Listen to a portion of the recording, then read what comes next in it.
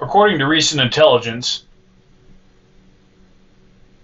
as well as internal memos by the FBI, armed protests are scheduled to be occurring across all 50 states in our union, as well as the Capitol.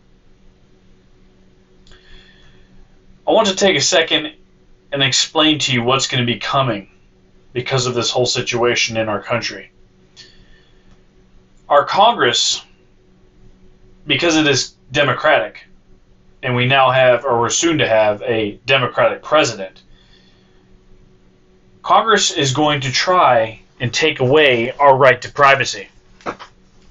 And they're going to be doing this under the guise of public safety.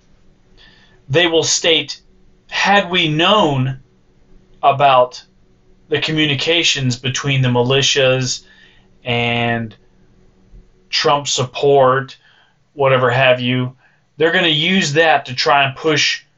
Well, they didn't have to push. I mean, it's a straight shot. House, Senate, President. Okay, straight on through. But I'm telling you right now, our Congress is going to come after our right to privacy. And it's going to be because of what's going to be happening in the next 5 days. Now, there are 20,000 troops in Washington right now, with that number growing every day. There's a 2-mile buffer zone between the Capitol and the Potomac.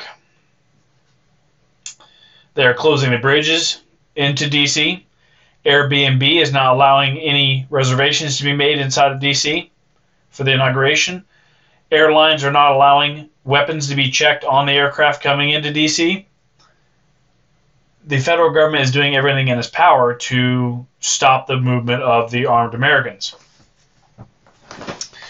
But I believe deep down in my heart that all of this is just going to slow down, maybe at most postpone conflict.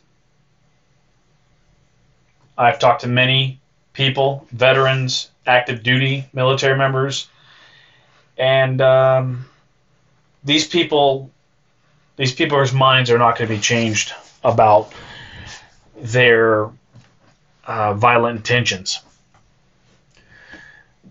But remember what I said. It is 9:53 in the evening on January 15th, 2021. I am telling you, whatever happens over the next 5 to 6 days is going to lay the foundation for Congress taking America's right to privacy away. They did it on 9/11, when America was still reeling from the pain of being attacked by a foreign enemy. They were able to push through completely unconstitutional legislation. And that's what they're going to do right after the Biden's inauguration. I'm not saying, like immediately, but probably within the first year of his inauguration, or of his presidency, they're probably going to push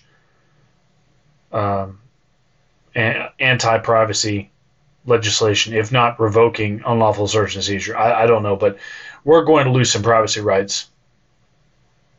So I want you to keep that in mind. I haven't heard much of anybody online right now talking about this. I'm only saying it because I've been working on a privacy platform for Americans for the past 5 years. And I mean, privacy work, research, development has been my life for the past 5 years. And I can see it's coming. So when it does happen, when you first see it on the news or hear about it, you heard it here first.